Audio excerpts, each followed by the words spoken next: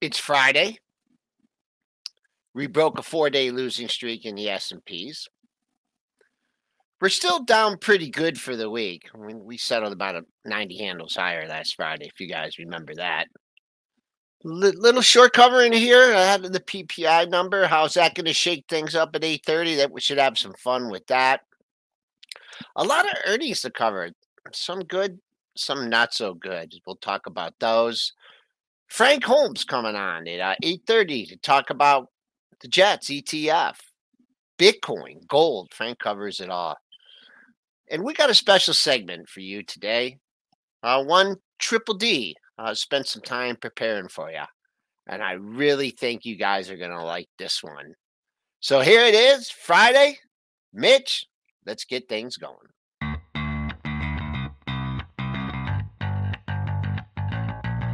Coming to you live from downtown Detroit, this is Benzinga's Pre-Market Prep with your host, Joel Elkanin. This is a volatile puppy here, isn't it? And Dennis Dick. I'm bidding a penny. I'd buy that stock for a penny. With everything you need to start your trading day.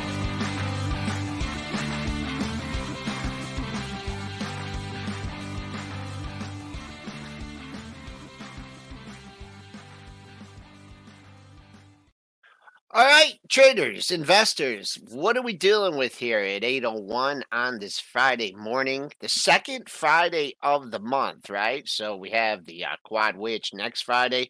We're up 23.5 handles. Spent a little bit of time below the close, right? The close was 66.75.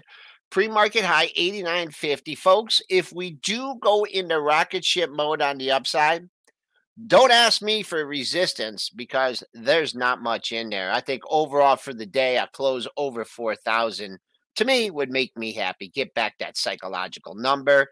The buck, that's down 14.6 cents at 104.61. TLT flat at 109.15. Crude trying to remain in the 70 handle, up 39 cents at 71.85. Gold, China. I talked about gold making 1,800 support. 1,800.10, that's your low. You're up 12.20 at 18.30.70. Silver, that's up 11.4 cents at 23.36. And Bitcoin futures, they're up $80. We're over 17K now at 17,265. And we're going to bring in Triple D and Mitch. And how you guys doing on this Friday morning? I don't know. I'm feeling pretty good. I'm in a good mood. I don't have a toothache and I don't have a cold. Oh, let's hit him. Hit him, Joel. And I'm not on mute. Look at him. He still doesn't know. He's still on mute. He still doesn't know what's going on. What's going on, Dennis? Mute. He's mute, muted. My friend. Something wrong. There's something wrong with Dennis. I can see not the hear mute. us? Can you unmute him? Yeah, I'm muted. Holy. I'm Holy. talking the whole time. Holy is wow, right. I pulled a Joel. I'm getting old. I'm gonna blame the cold and the toothache for it, but that was ridiculous. I'm talking like, why can't you hear me? I'm talking louder. Why can't you hear me? Meanwhile, I'm the idiot. Yes, it's true. No worries. It happens to the best of us. Let's just say that. PPI, what time? 8:30? 8:30. That's Coming what's going to through. move markets. 8:30. We're waiting. We're 24 minutes away from market moving information. So we're going to hold off all our opinions until then. Well, probably not. So everything will just change then, Dennis. That's how it is. It's being flexible. That's what it's all works. about. You got to be flexible. We'll see what this number comes in. It's not as important as CPI next week, but it is important. Something the Fed looks at. It's something investors look at. Something traders look at. So we'll get ready. We're ready. I'll go wide. Anyways, let's get this started. What's up? Let's go. Let's do, should we go high short interest or Activision? Do you want to start with the segment or do you want to start with earnings? You go Let wherever you want to go. let's do some earnings, and then we'll go into the segment as we Okay. get more traders to join us. Want to give them the opportunity to not miss the important segment of the day, right? So let's get towards some action that's going on. Of course, one of the major news that hit yesterday, really towards the end of the day, was that Activision, right, dipping on the FTC, suing to block Microsoft's $69 billion acquisition Yeah. and setting an August 23 hearing date. How does this affect Microsoft and Activision? And is there any opportunities here? There is obviously opportunities, but the one thing, the hearing is until like August. So I mean, you're just gonna sit here and we're gonna wait, because if you go to the Benzinga Pro, I believe they said it's set for August, the hearing. So we're a long Yeah. ways out here. Where is it? Go on your pro. Yeah, I show have it right there. August 23. You're waiting another 9 months before we're gonna get, even the hearing. So I mean, the one problem is it's the time value of money. You're sitting in here waiting for your $95. Well, another 9 months here. So time value of money is an issue. So that's worth $2 or $3, probably $3 at least on Activision Blizzard. So I mean, you're sitting around a long time. I don't know who's going to win. All I know is, we've kind of been beat up pretty good. I think if the deal didn't go through at this moment in time, I think Activision's a $60 stock. I think if it did go through, it's 95. We're not having any clarity until August, it doesn't look like. So is it going to be one day in August? Is it going to be one day in August? I mean, is it going to be 2 weeks in August, 3 weeks? I mean, these trials are just, either way. It's going to be a long ways away. Yeah. So you're going to sit around for the next 9 months and wait? I don't know. I think there's other things to trade, but I think as it dips, I think the dips get bought because, hey, we're not going to I don't think we're getting any, clarity here for a long time on this. So the dips probably get bought and the rips probably get sold and probably just hangs out at this price for a long time. So I don't think there's any hurry to let's get in this. We're going to find out. Doesn't sound like we're finding out anytime soon. Yesterday's dip got bought because, hey, we're not going to find out that they, don't get the deal done anytime soon. It doesn't sound like either. Mm-hmm.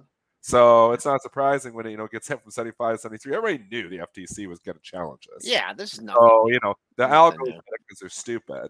The news algorithm. They hit down $2. Oh, my God. The FTC? Oh, my God. Nobody saw this coming. No, nobody saw this coming. Meanwhile, every human being knew, so the human beings came in, the smart people, and actually bought the dip. Earlier this week, right? Earlier this week, Microsoft gave Sony an ability to keep games like Call of Duty, right? For the specific reason, right? I think Microsoft has been really, truly trying to get ahead of this hearing date, and they already probably knew that it was coming. They've been getting ready. They're going to have their way to go ahead and battle back the FTC.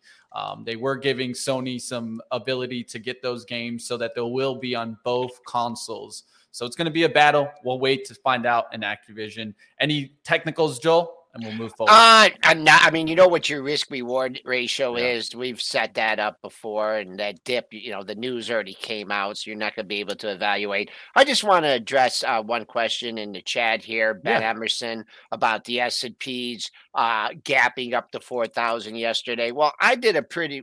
Can you pull up? You can't pull up. You have no futures on your charts, right? No futures on my charts. We got to. I mean, you can't have charts in a pre-market prep show without futures. But anyways, we rolled over the contract, and I've gone over this concept 100 times. So basically, what happened in Triple D, I want to ask you about this. We went from the December contract to the March contract, and Dennis, there's some premium in there. There's some nice premium in there. Right, when is the last time we've seen a premium like that?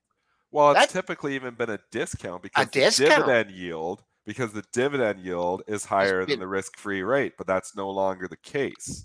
So you actually do see a premium back to really normalized markets, from when we started at Bright trading when interest rates were 5, 6, 7% back 20 years ago. But, the discount is just calculated looking at the risk-free rate minus the dividend yield. So, I mean, when you've got, the risk-free rate, that's actually higher, there's going to be a premium in it.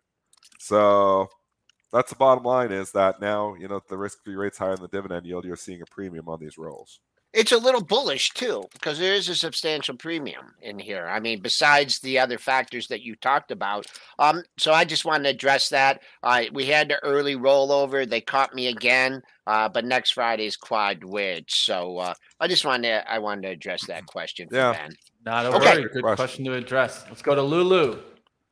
Lulu Athletic coming in here. Q3 EPS $2, beating the $1.96 estimate. Sales at $1.86 billion, beat the $1.81 billion estimate. Lulu sees Q4 22 revenue at $2.6 billion and $2.655 billion on the high end versus that $2.65 billion estimate. Sees fiscal year 22 revenue at 7.94, a high end of 7.99 versus a 7.96 billion estimate. Lulu, of course, one of the favorites in this area, but high PE, right? Is this what hit it here? PE stocks out of favor. That's all I'm going to say. I'll be right back. I just got somebody at the door here just delivering something, so just hang on. No worries. No worries. Bullish on the UPS, bullish on the FedEx. That's what I think we could take from that indicator if he's getting a delivery right now. But, of course, Lulu, Joel, you know all about the Lulu, right? Yeah. I've stacked up on some Lulu over the last couple of years. I like their stuff, but I haven't been there recently, so that's maybe the reason for the dip. Like you said, high PE, just to give the PE that's out there, right? Right now, forward looking is at 32. Overall here at 43. If you look at industry averaging in this area, you'll see that it's 15 and 17, right? Well, PE of 32, much higher than that 15, right? In the industry average. One way that you can at least just look at it and understand that, high PE here. You know what? I'm going to kind of throw out the pre-market action here. You dipped under, almost to 330. I'm looking at this gap up that you had in November, and you gapped up from the 340 area. So I think if I was trying to bring a short in or wanted to tap along just on a daily basis here, I look at that 340 area support. You can see after you had that initial crazy first bar you had a couple lows right under 340. So that's what I'd be looking at. On the downside, let's call it a range 338 to 340. And if you want to looking for a gap fill, and these stocks do gap fills on days like this, and that's just reaching the lower end of the previous day's range. That might be a little bit harder because that's way up at 368.44. Use very minor resistance. 355 has been your recovery high. So if you're looking for a big day here or a target on an early long, looking at 355. Another question that came up in the chat: what is quad witch? Well, we use quad witch, we use triple witch, but it's just simultaneous expirations of 4 different instruments. And it's the stock index futures, single stock futures, which are not important, regular stocks, and then stock indexes. And the single stocks futures are, they're hardly traded. I think we've had 1 or 2 guests that played it. And more important than that, it's a lot of times a very volatile day in the market. Also turning points in the market, a lot of options expiring, and a lot of rollover. And we could go back another segment and look how they've been some major turning points. But that is an explanation on that one. And I gave you the levels in Lulu. Let's do a good one. Let's do a company that had good earnings next. Good earnings left. All right, let's do that. Let's go to Broadcom. Broadcom's Q4 EPS here, AVGO. You guys can check it out. Broadcom Q4 EPS at $10.45, beat the $10.28 estimate. Sales at $8.93 billion, beat the $8.90 billion estimate. Broadcom raising their quarterly dividend from $4.10 a share to $4.60 a share. They do see Q1 sales $8.9 billion versus $8.79 billion estimates. So raising that Q1 sales outlook. The PE trade works again. And what do I mean by that is AVGO low PE, Lululemon high PE. Obviously, maybe we're just about, are you seeing it more often than not? That the low PE stocks get rewarded, the high PE stocks do not. So this market wants cash now. That's the trend that continues here. those are the stocks you need to be in. Not saying you chase something up $21. I never chase, but if you were putting it on before the earnings and saying, you know what, just no-brainer trade, I'm going to short the high P stock and buy the low P stock and take them through earnings, you made a lot of money. So, I mean, this is just the theme. I'm buying low P on dips and I'm selling high P on rips. This is the opposite, though. You got a high P stock dipping and a low P stock ripping. So I'm not looking at the trade here. But keep that in mind when trading. Low P stocks continue to be rewarded. The only thing I could give you on the upside, and the only reason I'm giving you that is it looks like it's bid up here. It's right near the pre-market high. If I had some options or looking at, I see if I could get something off at 460. The reason being 460.56 was your high back in August, so that's not too long ago. That's a long ways away, but these start to be, runners. Never know where they can go. Another one would be on the down. That's the only target on the upside. As far as like, if this took out 550 on the downside, I mean, where are you going to go? The top of yesterday's range is real at 532. So can't really give you a good support here, but I could see resistance 560.58. Yeah, on this one, I just like the monthly to keep it simple, right? Like that monthly chart is nice. Plus a $550 stock. I mean, yeah, and it gives you an ability, if you're looking at that monthly, to get around some of that, right? And so looking for deeper support tests. I love it. Let's go. Let's get towards the next one. This is one that I want to hear from Joel. What about DocuSign? Interesting stock. This does not fit the script of low PE, but again, the stock has just been murdered. So DocuSign's ticker again? Docu, right? Yeah, stock's been murdered. Yeah. So one thing to consider is Lululemon was up into the earnings too. This was not up into the earnings. This was sitting at the lows, basically the lows of, I don't know how far back you want to go, but basically near all-time lows, because stock came out all-time low on this $35.43. It's been absolutely murdered. So expectations come into play too. We're always juggling balls. One thing, you try to put the ducks in a row. You got low P, that's a little bit hot. High P is not. But then you got a stock that's really beat up. So it's like, well, is this the high P stock that I really want to be shorting? The thing's down 85 or 90% from the highs. So, I mean, expectations are just in the gutter. So it's not surprising it's a little relief pop. I think relief pops are to be sold on the stock. Again, PPI is coming out in 11 minutes. Maybe things change. Okay. That's timing the market, Dennis. You did sneak over $50 in the pre-market. So I call that the after hours market. So good juicy target on here would be 51.50. But I'll just do a little reset because we pulled back to 48.51. I'm gonna, I'll be, I'd be cognizant of that pre-market high, but you had a high to go down 49.80. Excuse me, 49.60, and you're below that. That's $1.10 away. So, the rally continues. It's up near that psychological $50 level. I would keep an eye on that, and then things do open up to the pre-market high once again. The stock on a pullback, I'm a cheapie. The bottom or the top of yesterday's range is 44.40, and I really can't see any good support developing in the pre-market. Do you want to do the segment? Because I don't care. Yeah, let's do the segment. That's exactly what I want to do. Costco. So we just sum it up. Costco reported they hit it, but it's already was hit in the report. Yeah. So they bounced it back a little bit there.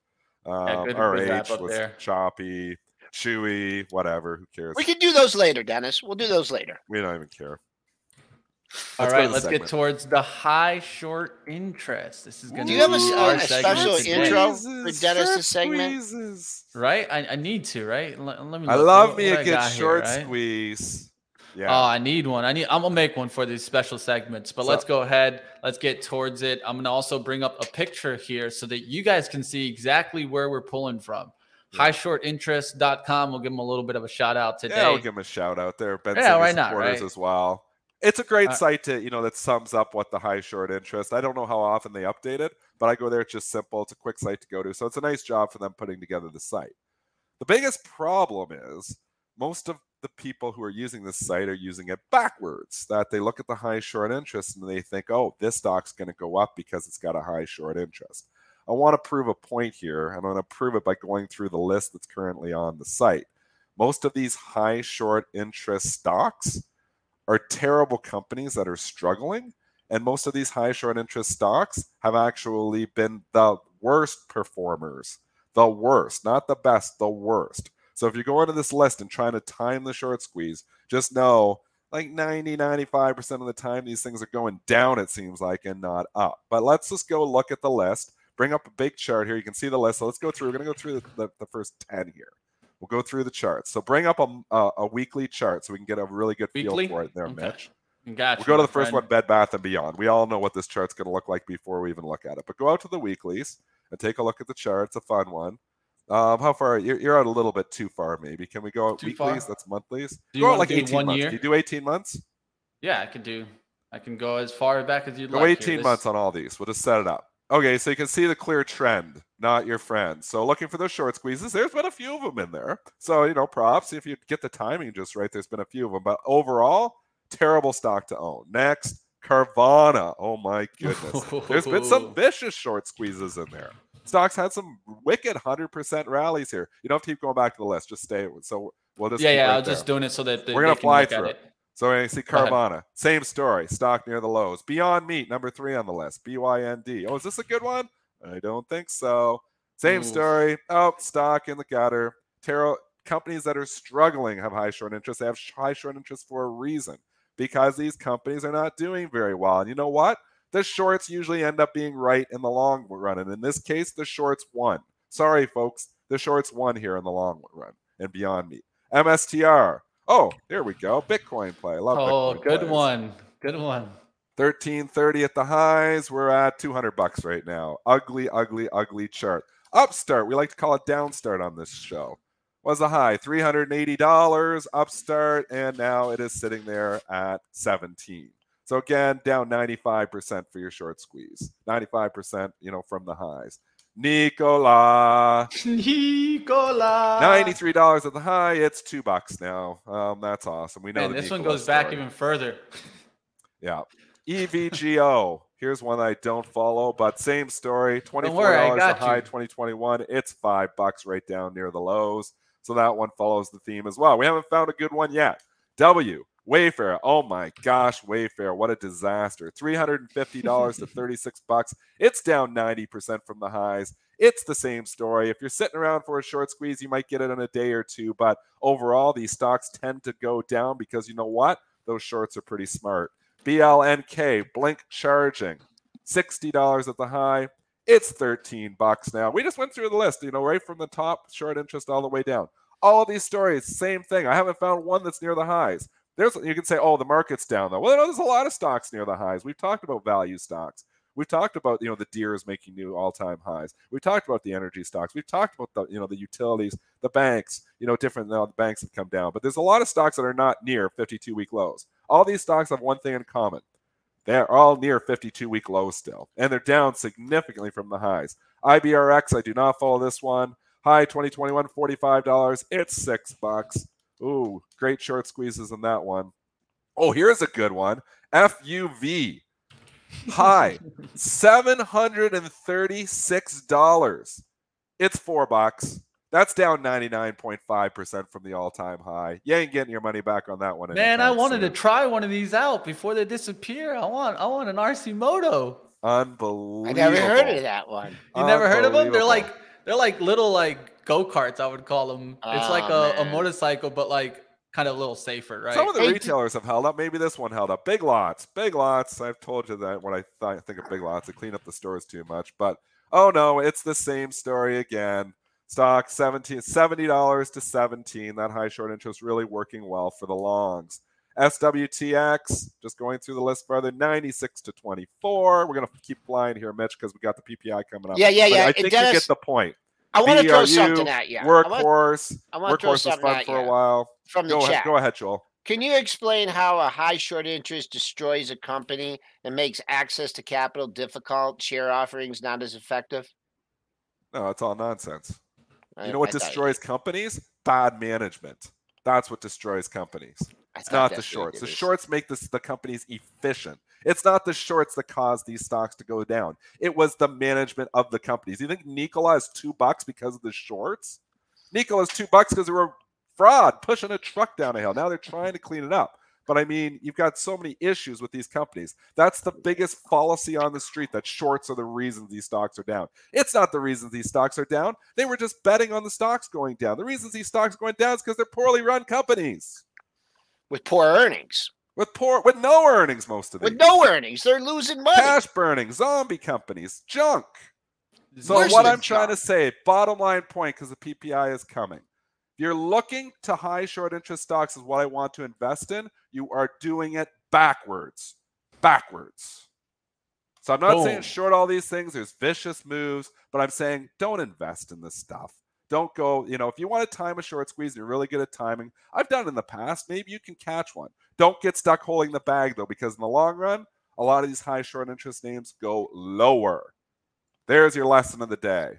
Boom. Lesson of the day. Brought to you by my man. And then also, you do play. I mean, there's on rare occasions, where you see different things in the market. And I think this is what's, made you so successful over the years, is that, you every once in a while, maybe 3, 4, 5 times over the last couple of years, you're like, okay, it's time to buy this crap. And then you buy it, and then you are so nervous, and then it gets that pop, and you get out too early. But then it's not too early. If you sell something at 15, it goes to 40, and then it comes back to 5. Then you're not too early then. So it's an art. If you're good at it, I think what the main point Dennis is trying to emphasize is like, if this is your core strategy, if this is what you're looking at on a daily basis, then get a new job if this is your core strategy. Or if you're following people on Twitter that are purporting these kind of strategies. Unfollow all the people who just tweet about short interest and we're going to short squeezes. Unfollow all those people. That's my opinion. Short squeezes. You know who gets squeezed in the shorts? The longs. Yeah. What if they have a blue check? We've warned about this stuff and warned about this stuff. I think, and people, still want to believe that, this is going to really squeeze them. This is going to GME, this is going to AMC. Even in the long run, GME and AMC really didn't work out that well. AMC, obviously not. GME is trying to hold on a bit, but it's still down 75 or 80% from the highs. So it's one that's held up okay. But I mean, in the long run, these bad companies go lower. So, okay, I got 1 minute. I got to go. Go ahead. You guys going to move. Get out of here. Get out of here, Dennis. Get out of here. All right, we got PPI coming up, guys, in just about a minute. I'm going to give those headline the estimates right now. PPI is going to be coming out month over month. November estimate is 0.2 increase, prior 0.2. PPI year over year estimate at 7.2, prior at 8. So this is where we're expecting to see a down action come towards 7.2. Let's see what we get. Do we get higher than 7.2, closer to 8, or lower than 7.2? And that's what we're going to be looking for here. Of course, you can also be looking for core PPI. Core PPI estimate is also 0.2. That can get a little bit confusing. So make sure that you're looking at what it is. Is it core or is it regular PPI? Breaking news. November PPI. Let's see here. Kind of tight. We haven't moved out of the 3980 handle yet. Have not moved out of it yet. Oh, I'll go jumpers. 0.3 versus 0.2.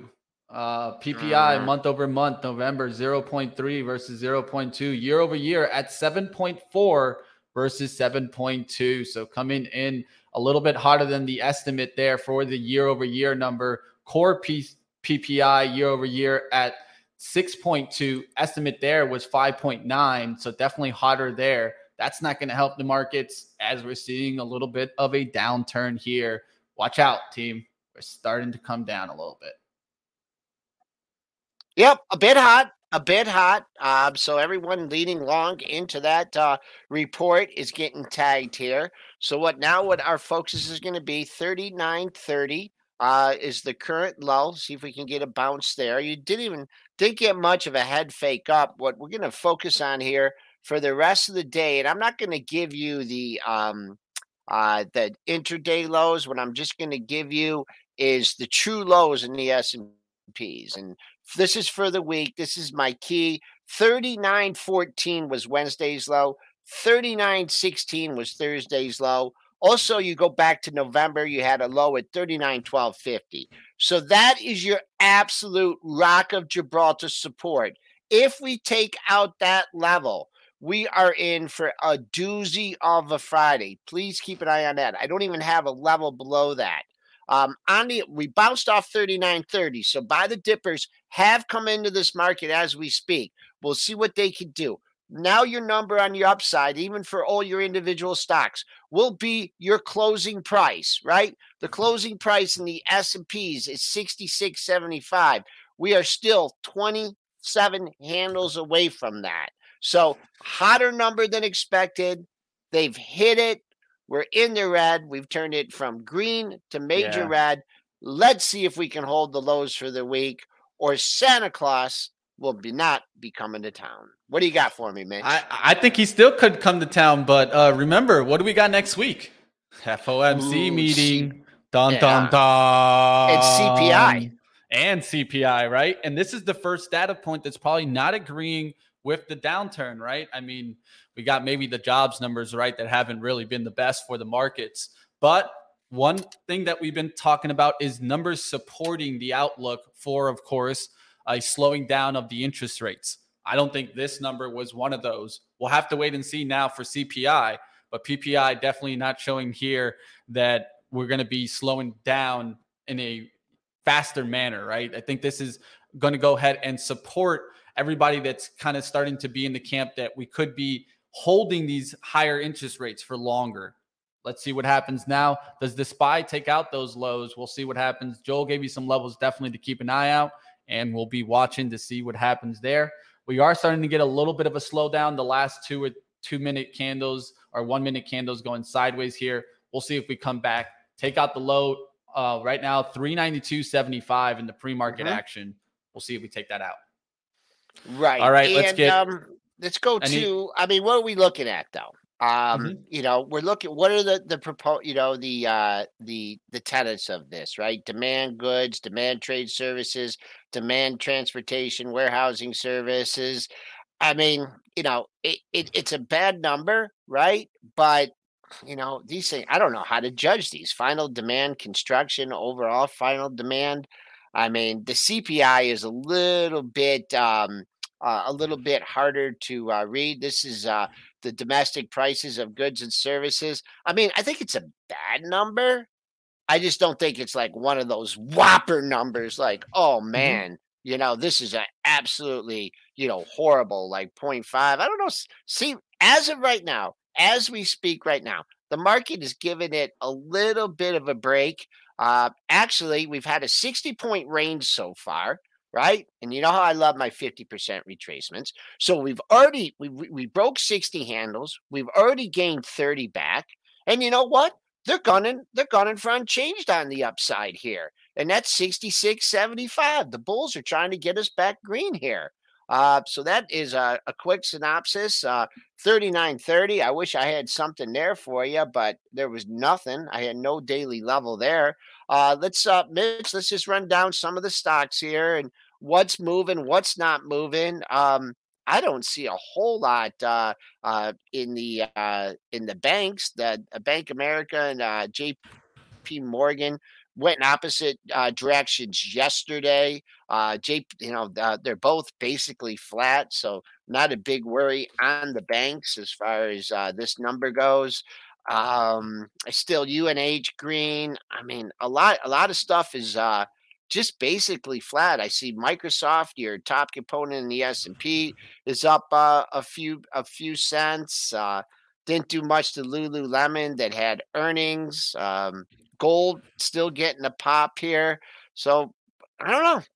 We'll have to get Triple D when he comes on to see what the reaction is here on stocks. But try to get back to unchanged, 66.75, and then I gave you guys my important levels on the downside. Do we have Frank in the background yet? Of course, we got Frank in the background. He's been checking out the numbers probably just the way that we have. Let's go ahead. We're going to go get out of the PPI numbers and bring on Frank Holmes right now. And take my charts down We'll leave those numbers down there rolling for you guys to go ahead and talk about it in the chat. Let's get towards our interview today.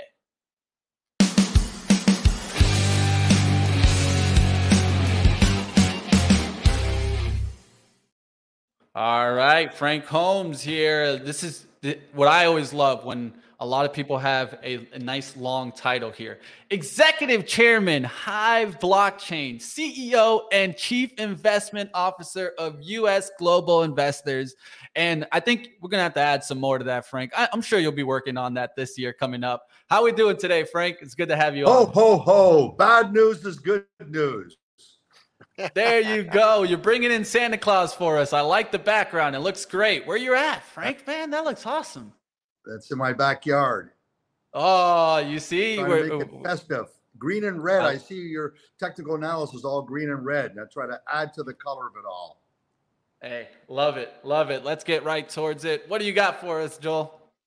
I guess, Frank, let's just start with the Bitcoin. Hive is your company. I mean, you've seen up and downs in industries. You've seen disasters. You've seen long-term capital management. You've seen the housing crisis, all these different things. Just can you, I mean, this is a big hit for the industry. Bitcoin has got hit on it. But seems to be crawling back. Just give us your top-down view on all the shenanigans and the future implications for Bitcoin. It's interesting in many ways because a lot of the money that went back into these high-yielding securities, which they try to say are not securities, the Celsius of the world, it's a lot of people that made money in crypto. It's almost like they function in their own monopoly money world. And the big mistake was reaching out into our world and taking cash and offering huge returns. And that will have its ramifications. But what's interesting is that the contagion is not like the contagion of the S&L crisis, which impacted everything, all real estate. It's sort of a contained implosion. It doesn't mean it's not going to stop with regulations going after these characters. But Hive itself, how it's positioned, is that we are proof of work. We make a digital asset called Bitcoin, and we used to make Ethereum when it was a digital asset. The other coins are called proof of stake. And there is a big push by regulatory arms of Michael Saylors, et cetera, that proof of stake are securities and they should be registered securities. And there's a high correlation to this meltdown in crypto with proof of stake coins. So I think it'll unfold this way, but Hive itself is lots of liquidity. We never put up our coins to go and earn big yields, never took that because we didn't have the safety. My old school of understanding capital markets, I didn't feel safe on those yields, so I never put my money up for that. We were criticized, but now we're not. We also turned around and we wouldn't go and borrow at predatory rates of 12 to 18%. That's what guys were born to buy these ASIC machines. We never borrowed. We sold our Ethereum, we made a lot of money, and we increased our exahash. We are also the first to do balancing the grid in Sweden, that we get paid as a standby for balancing the grid, be able to sell back energy into the system. We are also recycling electricity in Montreal to heat one building that's 40,000 square foot mining building to heat a 200,000 square foot building from the same energy molecules. That's where they make whirlpools. So we are feeling very comfortable in this position because we do not have a lot of impaired liquidity that a lot of the other crypto miners have. Did you have any interaction with SBF, or because I look at it, I mean, and he got some pretty big names in there, right? To invest in the company, people that I have a lot of respect for, that are very well-known investors. And like just a couple months ago, I believe Scaramucci did a big investment. I mean, number one, have you ever ever have any interactions with SBF and FTX? And I mean, sounds like you did your due diligence for your customers and your companies. How could this thing just get to the point where all of a sudden there's $15 billion gone overnight? I mean, I don't understand. Well, it's they had this proof of stake coin, their own coin. They create it for a couple $1 million, and then they do electronic trading around the world, and say all of a sudden now, washing the tape, it's worth $2 billion. And they say, well, all of a sudden now this is my equity base. What I've characterized a lot of these people, such as FX and also Celsius, is they're called shadow banks. And they function like they're a bank, but they have no governance. They have no capital base. And so it's just a matter of time that if they're leveraged 100 to 1, like long-term capital was in 97, 98 era, 1% mistake, if you're leveraged 100 times, a 1% mistake wipes out your capital. And these guys were all leveraged 100 to 1. And then more significant is Sam Bankman-Fried, everyone. Basically, he was just such a fraud. You would buy Bitcoin through him, which we never did. I don't have an account there. And he would give you a trade, but he never bought it. So in that whole implosion, it was basically his capital base was not someone's Bitcoin so much as it was his phony coins. And I think that's going to, continue to unwind. And the real sensitive part is how much money he's given to political parties.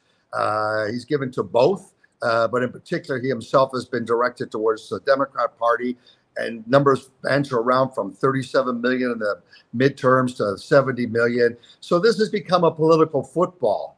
And so it's very disheartening because they're all related to each other, all this counter borrowing. So the contagion is within itself, and it is impacting Bitcoin. But I think Bitcoin comes out of this like it did in 2018 going into 20, much stronger, much more decentralized. More people have taken their Bitcoin off of any exchange and put it into their segregated wallet.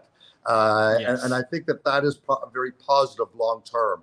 Get rid of these characters, come up with regulations. The former head of the SEC went after these tokens that were basically selling securities, which they're going after Ripple over. I think all this stuff gets cleansed here, and the crypto industry becomes much stronger and better.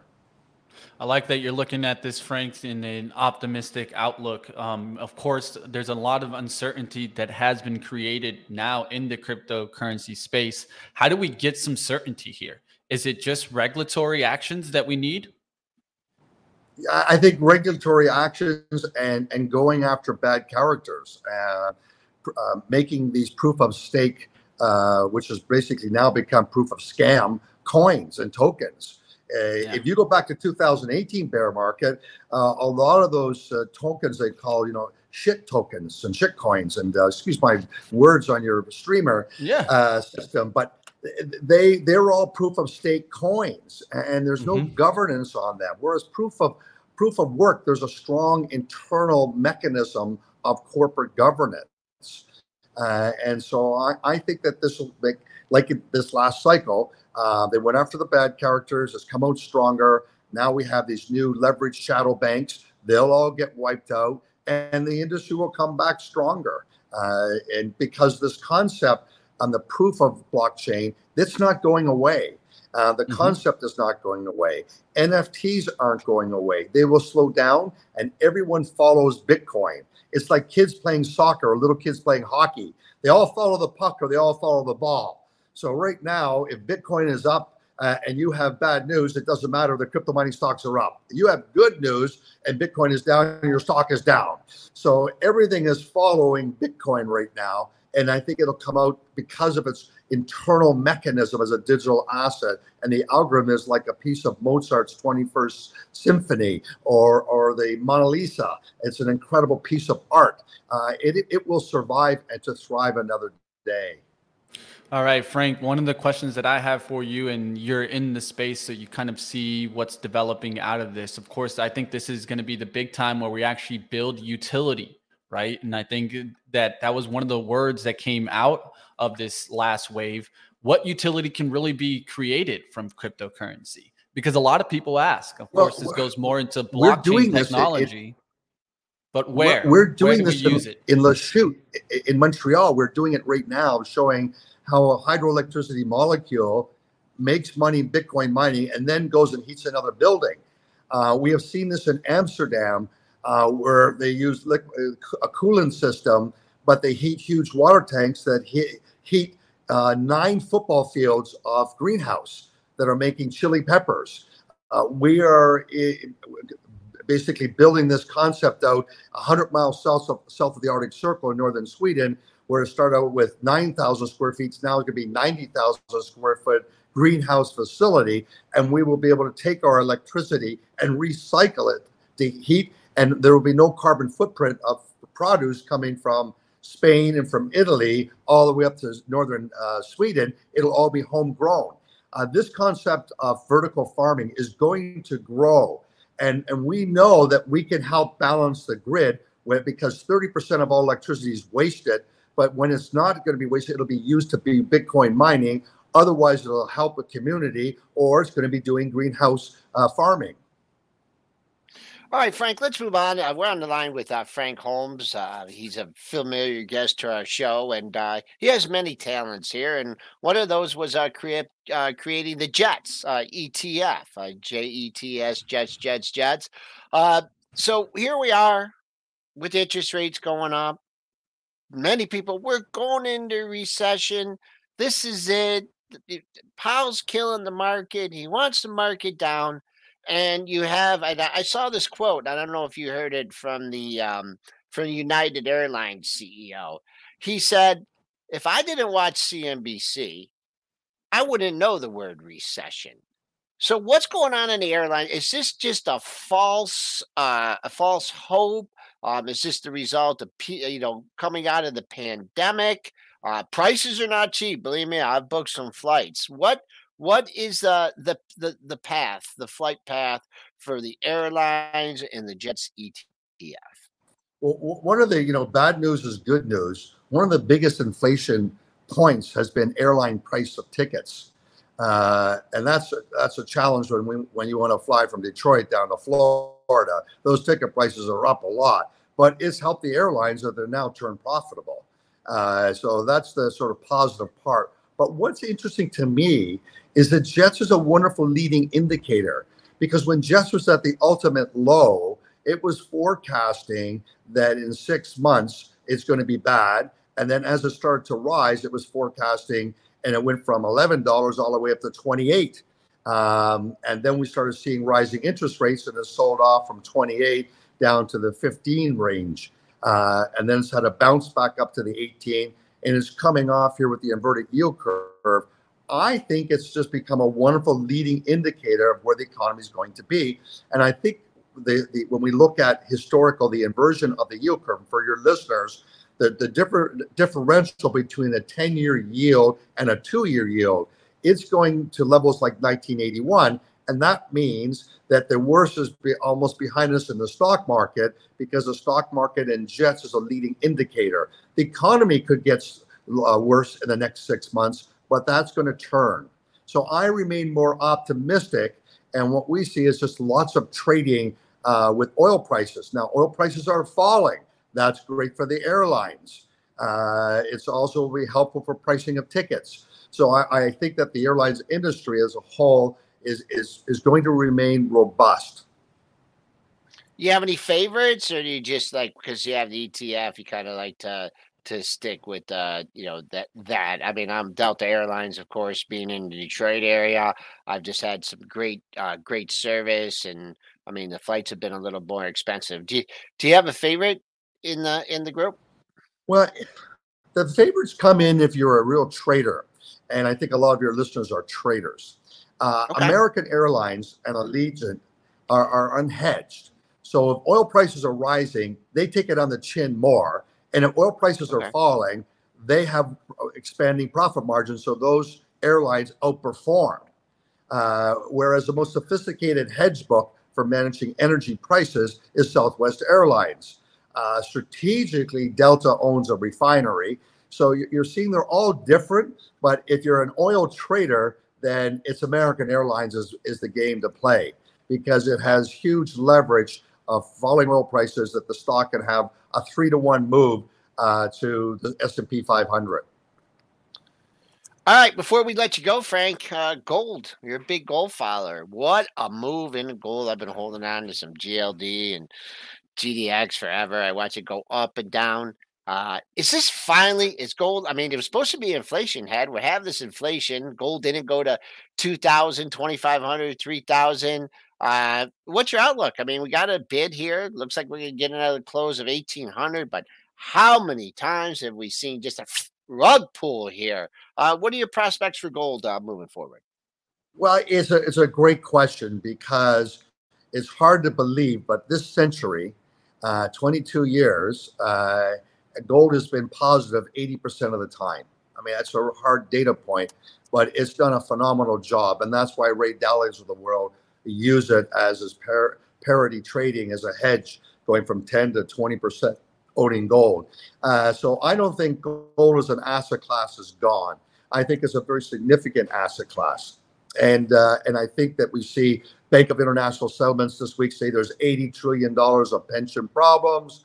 There's another 80 trillion. That's a big fat number. And the U.S. is going to bail out some other pensions for 36 billion. This is money printing. And so gold will always be an important part. And let's take a look at central banks. China all of a sudden comes out of nowhere and buys 32 tons. Central banks this year bought 400 tons. There's been redemptions out of the GLD. There's been pressure in the futures market, but physical demand of gold and silver coins is through the roof. So the idea of buying this non-centralized asset, gold and silver coins, remains very strong with consumers all over the world. And then the big institutional trade as central banks continue to buy. I think that hedging with the futures market is short term, and when gold takes off, it'll be $4,000.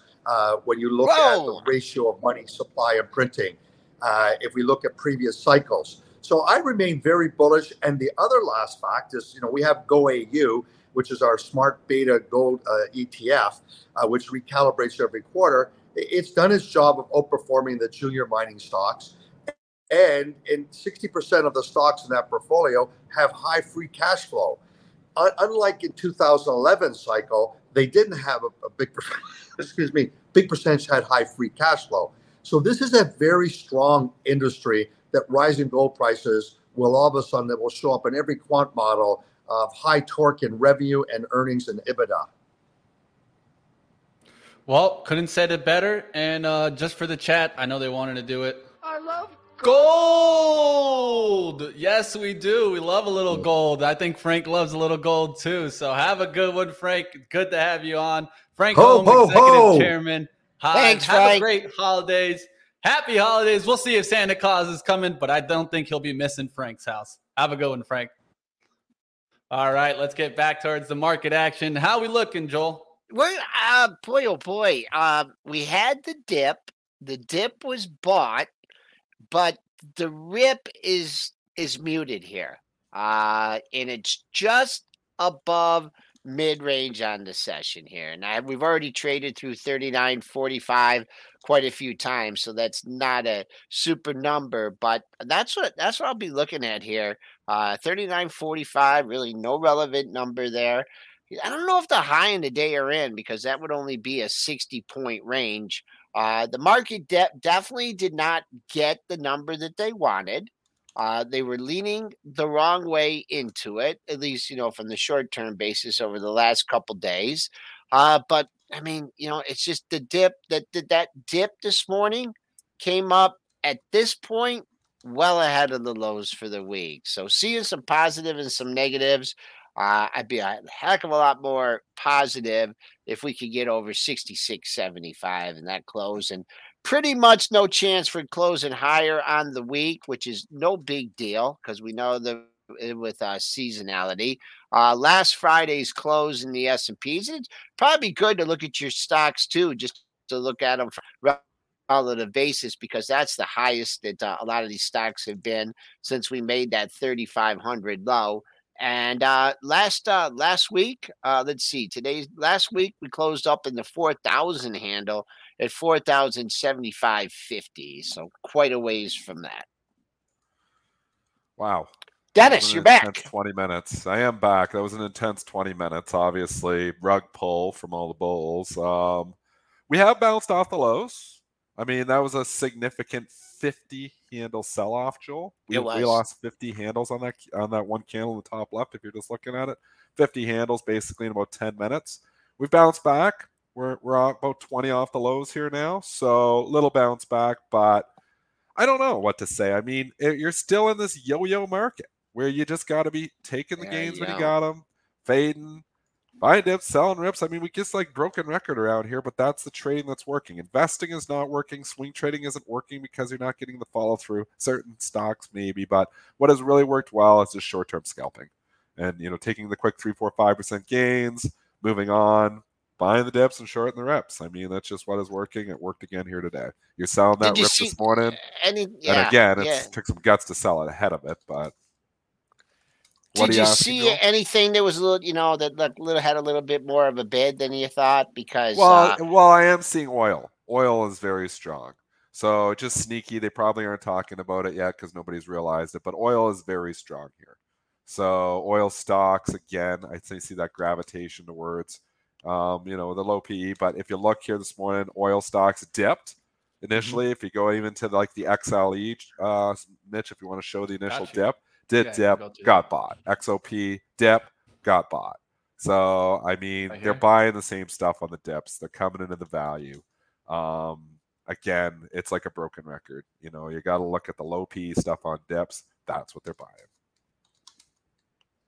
All right, we can keep going through some headlines out there. We got still lots to talk about. Of course, Chad, if you got something on your radar, throw it up. Let's keep going. Let's get towards here. Bath and Body Works. That's BBWI. This is one that Joel still has from his split in the Lucky Brand days. But Bath Body Works stock rising. L Brands, Lucky Brands is Lucky Brands. Smokes. There you go. Well, I mean, you might need it for that.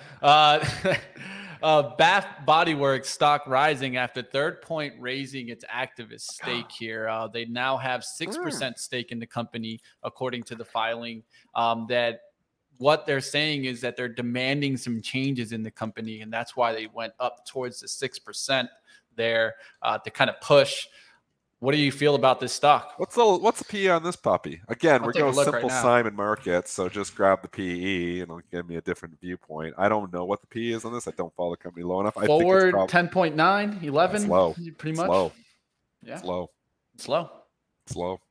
So it's not the stock. I'm not selling. Again, this is the simple Simon market. Selling high PE on strength, buying low PE on weakness. We're getting strength here, but you get a little pullback this BBWI. You get an activist stake. The PE is okay. I think it's the kind of stock you do buy on weakness, but we're getting strength in it. So I'd rather, get a little pullback and then nibble in, but I like it.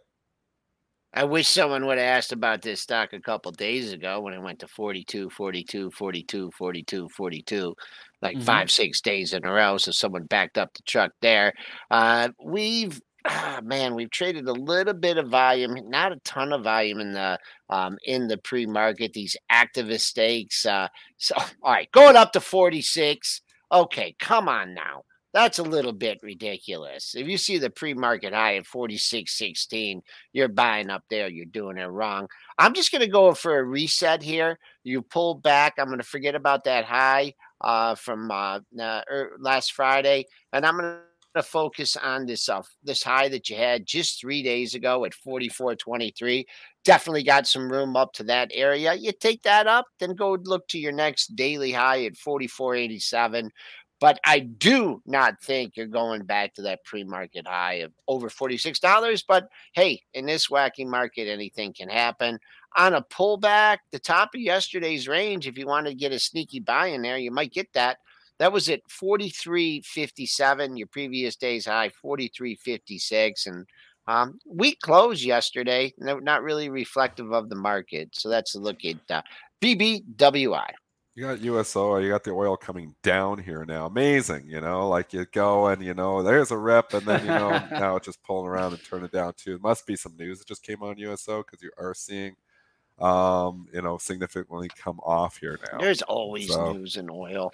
There's there always is news. There is always news in oil. It's true. Looks like I see at 8:53, Russian President Putin, Russia may cut its output as a part of the oil cap response. Yeah. Boom, there you boom. go. Always something going on. Yeah. It's tough out there. That's what we got to keep going with and dealing. There is some more headlines out there. Just constant. This is a headline-driven market. So I'm going to run through some of these, and then really quickly, just to make sure that we touched it at least. Netflix is spiking higher off of a Wells Fargo upgrade. Oh gosh, I sold that too soon. To 400. So if you're seeing why Netflix is spiking there, that's at upgrades from Wells Fargo. And then also I did see some copper futures moving higher. Unfortunately, I got to pay for my futures charts so that we can start bringing that in here. But Goldman Sachs predicting copper prices could reach a record high of 11,000 in the coming year. So companies that could benefit off of that, I'd look at SCCO, Southern Copper Corp, maybe FCX, right? So take a look at those stocks. We'll see if they can continue to run. You can see on that bottom right, Freeport has been trying to get through on kind of the last monthly high. When November's monthly high is 39.80, right? 39.94. Maybe it holds that on the pullback. We'll see what happens there in copper. Hey, Mitch, just let me throw in. I got to hop here, but I just want to throw in just one quick comment here. For those Netflix traders up there, you know how we, sometimes these upgrades are, sometimes pretty good fading opportunities. Well, this giving you a really good setup. You've topped out in the pre-market over 320 on a couple different occasions on your shorter term charts. And then you had three pesky highs right in that same area. Well, they're not exactly. They're actually a little bit higher. I'd say if the Bulls really want to run with this one today, they got to get it up to 322. 322.77 was the high. 320.41. We'll use that. That's the high close of the move. See if they can improve off that, off the upgrade. All right, Dennis. That's great. I know you guys are just flying through here. We didn't get a chance to chime in on any of these. I sold my Netflix yesterday, so I obviously sold a day early. Reason I sold Netflix is the PE expansion. It went from when I bought more. Bought too soon, obviously, the first time. Did the double down, we know, around 175 in my wife's RSP account, and brought my cost basis down significantly with that. The reason I bought it was just because the P had come down to 16. P is now 27, so just because the stocks run too far. So multiple expansion here makes me want to sell it. So I'm a day ahead of Wells Fargo upgrade. Don't know what they're looking at. I'm looking at something completely different. I sold it yesterday. Day too early. I'll tell you what I'll be looking at. I'm still looking for it to fill the gap, daily gap. Low on that Tuesday of April 19th was 333.22. Look where we're at, 319. Can we get up there? I think we can maybe make a quick run, touch that, and start pulling back. So that's when I'm going to be looking for it. I've been looking for that Netflix fill for a while. We'll see if we get all the way up there towards that gap fill. All right, last one I'll just leave off with. Maybe you got a couple of comments, Dennis. TSM. TSM definitely put out their November revenue total at $222.71 billion. This was a 50.2% year-over-year rise, and it looks like they'll be able to, at least from what it seems like, able to hit that fourth quarter guidance between 19.9 billion and 20.7. What do you feel about TSM? It's a cheap stock. It just has the headline risk, which I don't know with China. Obviously, we should have maybe been ignoring that. And, it's 60 to 80. It's been a good move here. Buffett's in here now. Chips are cheap enough, like we've been talking about the chips, that they're starting to become value trades. So I don't know what the Taiwan Semiconductor, what is like 14, 15 times earnings here, Mitch? Yeah, it's pretty low. It's not expensive. Yeah, it's not expensive. It's cyclical. 14. I think 14. Yeah, it's cyclical. So if we go into recession, it'll suffer. I'm not buying it probably for that reason, but chips on pullbacks are probably not a bad buy. Yeah, I'll point out the level that it keeps bouncing around the 78, 70 level, 79 level. That's where the support seems to be really held right now. I think this is actually on the daily level. If I was just looking at the daily, not thinking about the story, right? Because I think that that's what Dennis and I keep in mind is some longer term outlook. But just as a trader in the intraday today, it does look like it has a nice little setup to come back through some highs. Levels that I'd be looking for sure is Thursday's high of 83.63. Get above that, you could maybe break out of this sideways range. Like always, sideways range doesn't really give us much. We're just going to look to see if it breaks from the top side of this range or the bottom side. We'll see what happens.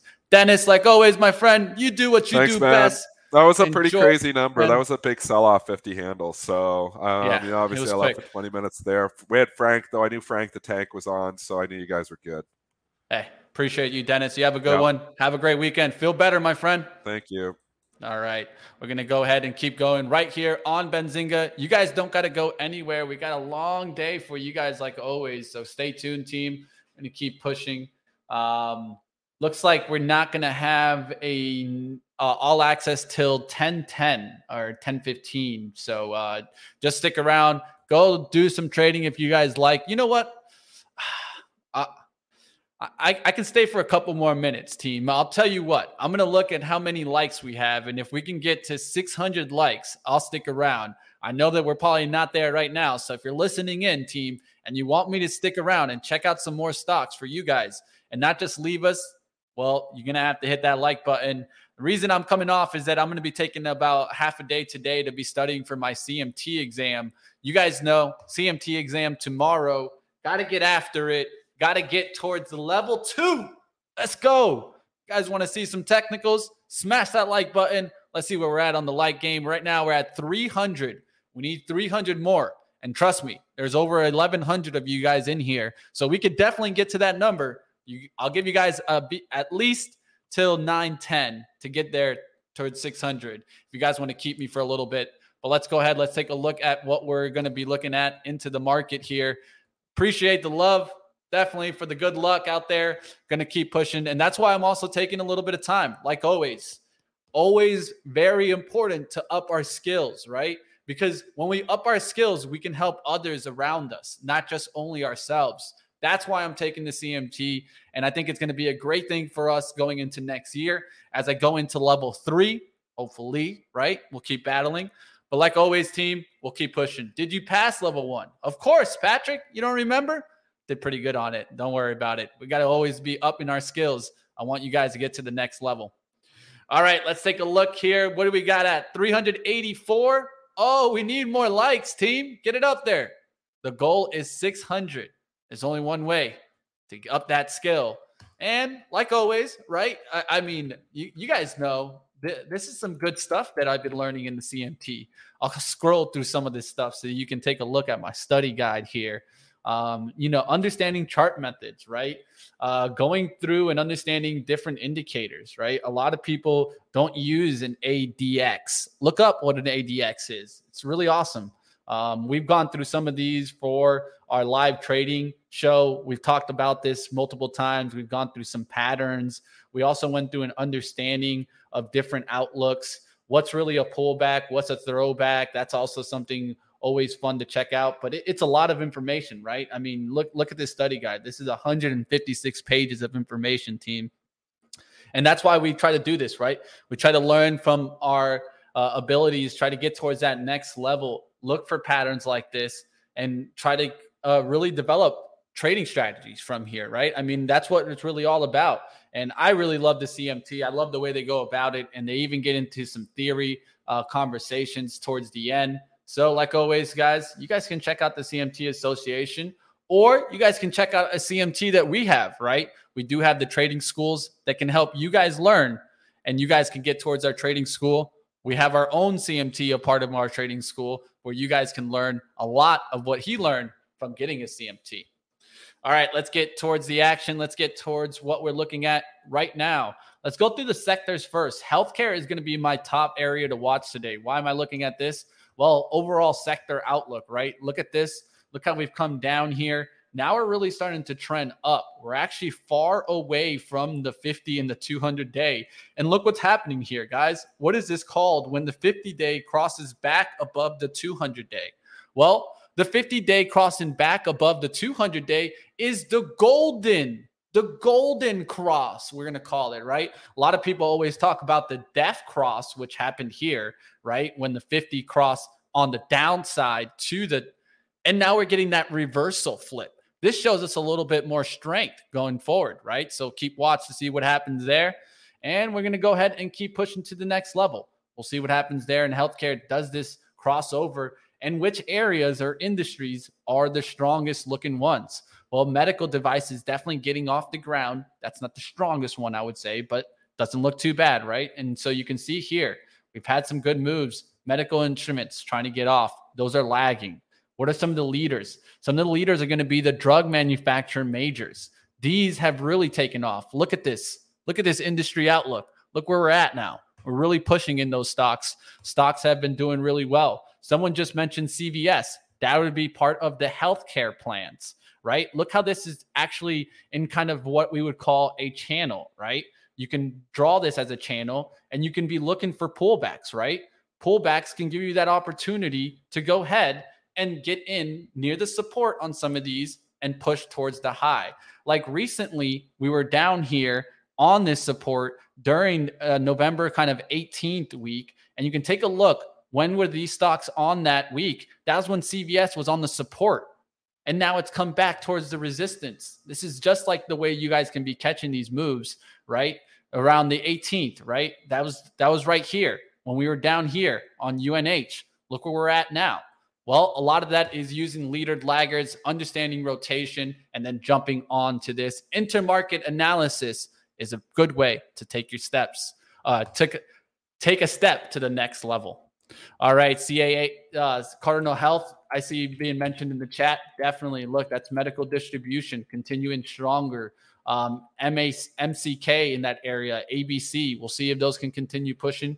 That's medical distribution. You guys can see here that industry also on the breakout. So you want to always understand where your companies are, what sector, what industry. Is it making an industry-wide move, a sector-wide move? And it looks like healthcare has definitely been the area to watch. Technology starting to make its way back. Can start getting strong, right? But at the same time, we've had little pushes up. But we've also had pullbacks. We got to be careful, I think, with technology stocks because that's really where we're going to see a lot of these high valuations. Of course, there is some that make sense here, but there's some that don't. And I think you got to be careful in an industry like technology. All right, catching up with chat out there. I see you guys throwing up some tickers. We're only at 428, team. I tried to keep us going. You guys got to hit the like. There's 889 of you guys. There's no reason why we can't reach 600 likes here. We had Frank Holmes. You guys got a lot of outlook from Dennis Dick, levels from Joel Alconnen. Do us a favor. These likes, they don't cost you a single cent. What it's all about is showing us the feedback that you guys appreciate us and want us sticking around, right? That's what it's all about, team. It's not that we're making money from your likes. It's more along, it shows us that you guys want us to stay on and not get out of here. All right, there's 452. I'm going to give it one more minute. I said 9:10. I gave you guys 5 extra minutes to get it to 600. 455. We need what? 145 more here. Can we get it, team? Hit the like button. Let's go. All right, I'll even throw up the little image here. Smash it up, team. Smash, smash. Let's go. All right, as we get towards the open, I'll take 1 or 2 stocks because I do see some people that probably have smashed the like. Disney on a lot of people's radars. We'll see what happens there. I thought Disney could get the lift with Netflix, but it did not get the lift with Netflix. But there's a couple lows to watch today to maybe see if they hold. Yesterday's low, 91.67. The close here or down towards this level is where I'd watch, kind of like that 92 area. We don't want to see that break. 91.98 is the low here. If it can hold 92, maybe you get a little bounce back towards 94 and 95. Do I think it's going back towards 100 right now? I wouldn't lean too far into that, even though I thought it could move with Netflix. Netflix has been moving up. Disney has not been getting that same lift. I wish I could do 20 likes, says Angelina. I wish you could too also. I do see some Amazon mentions in the chat. I was able to nail Amazon yesterday. So Amazon was a nice little move towards the upside yesterday. We'll see what happens today, right? I don't think it's making that big of a good outlook right now. Let's go towards the 15-minute. I have this. I hate when you get these like kind of misprints. This misprint is messing up the chart right now, and that's just part of data, right? Sometimes you get these misprints. We'll see what happens right now. Apple is coming down with that number. Did the SPY just take a hard downturn? Let's take a look here. Yeah, SPY's just hanging out right now. I don't think this is going to, for me, I personally don't feel so bullish today going into the open. Why? It's not necessarily that, I don't think we can go up. But my thing is, I think these numbers just kind of killed that recent little rally that we saw. But we'll have to wait towards the open here. What about the Avatar movie, says Angelina? Well, the Avatar movie comes out on December 16th. My birthday's December 18th. Send me some love. That's coming up. I can't wait for my birthday. Keep going. But we'll see what happens. I'm going to be definitely checking out Avatar movie next week. But that's next week, not this week. XLV is healthcare ETF, love trading index and sectors ETF. I can't blame you, Lawrence. One thing that I would tell you about the XLV and at least the Spider ETFs, I personally, this is my opinion, and a lot of people love the Spiders, but I don't like them. And why you see me going through my sectors with my indexes that I have from TC 2000 is because they're not weighted. So a lot of these Spider ETFs, they're weighted. And they're weighted into a certain stock higher than the rest. And I think that this actually kind of, it gives the outlook in the ETFs a little bit better than what it seems like. And a lot of times I don't like the charts, the way they set up for me. I'm looking for unweighted. I want equally weighted index to show me where the stocks are moving overall, not just the leader, but overall, where's the breath taking us? All right, what's up out there? What would we do without Mitch? Honestly, just do a lot more digging. That's probably what it'd be, Sydney. Doesn't mean that you guys can't do the same thing that I do, but I just try to make it easier for you guys. That's what it's all about. If I can bring you information, give you some advantage, some edge, that's what I'm here for, team. All right, Tesla being brought up in the chat. I gave you guys a couple extra minutes. It's 5:08 on the likes. I'm sorry, team. Looks like I'm going to have to get out of here. We didn't hit the like goal, and like always, we're all about our goals, right? And if we don't hit our goals, what do we need to do? We need to always get better. That's what it's about here. Like always, team, we'll see what happens into the market. We'll see if we're able to get that money. I hope you guys enjoy your weekend. Have a great one. I'm wrapping up here. We'll see you guys at the close. Don't miss it today, 3:30. I'll see you guys on at the close. I'm going to take a little break, go get towards my studying action. Tesla, the last thing I'll give on Tesla is just watch out for me. I've been looking to see if we cut through that 167.43. Of course, that's the split price high from the 2020 area. So if you want to take a look at that, you can go ahead and do so. Definitely smash the like. We'll see you next time. Hit the like. And definitely, we'll see you a little bit later today. 3:30, I'll be with Joel Alconin. I'm going to go get some studying in. And like always, tell myself, Mitch, study, not trade, because I know I'm going to be wanting to trade. That's just how it always is, right? Hit the thumbs up, team. We'll see you next time. Keep pushing it right here on Benzinga. Hope you guys have a happy holiday. And we'll see what happens in some of the World Cup action this weekend. England over France. Let's find out.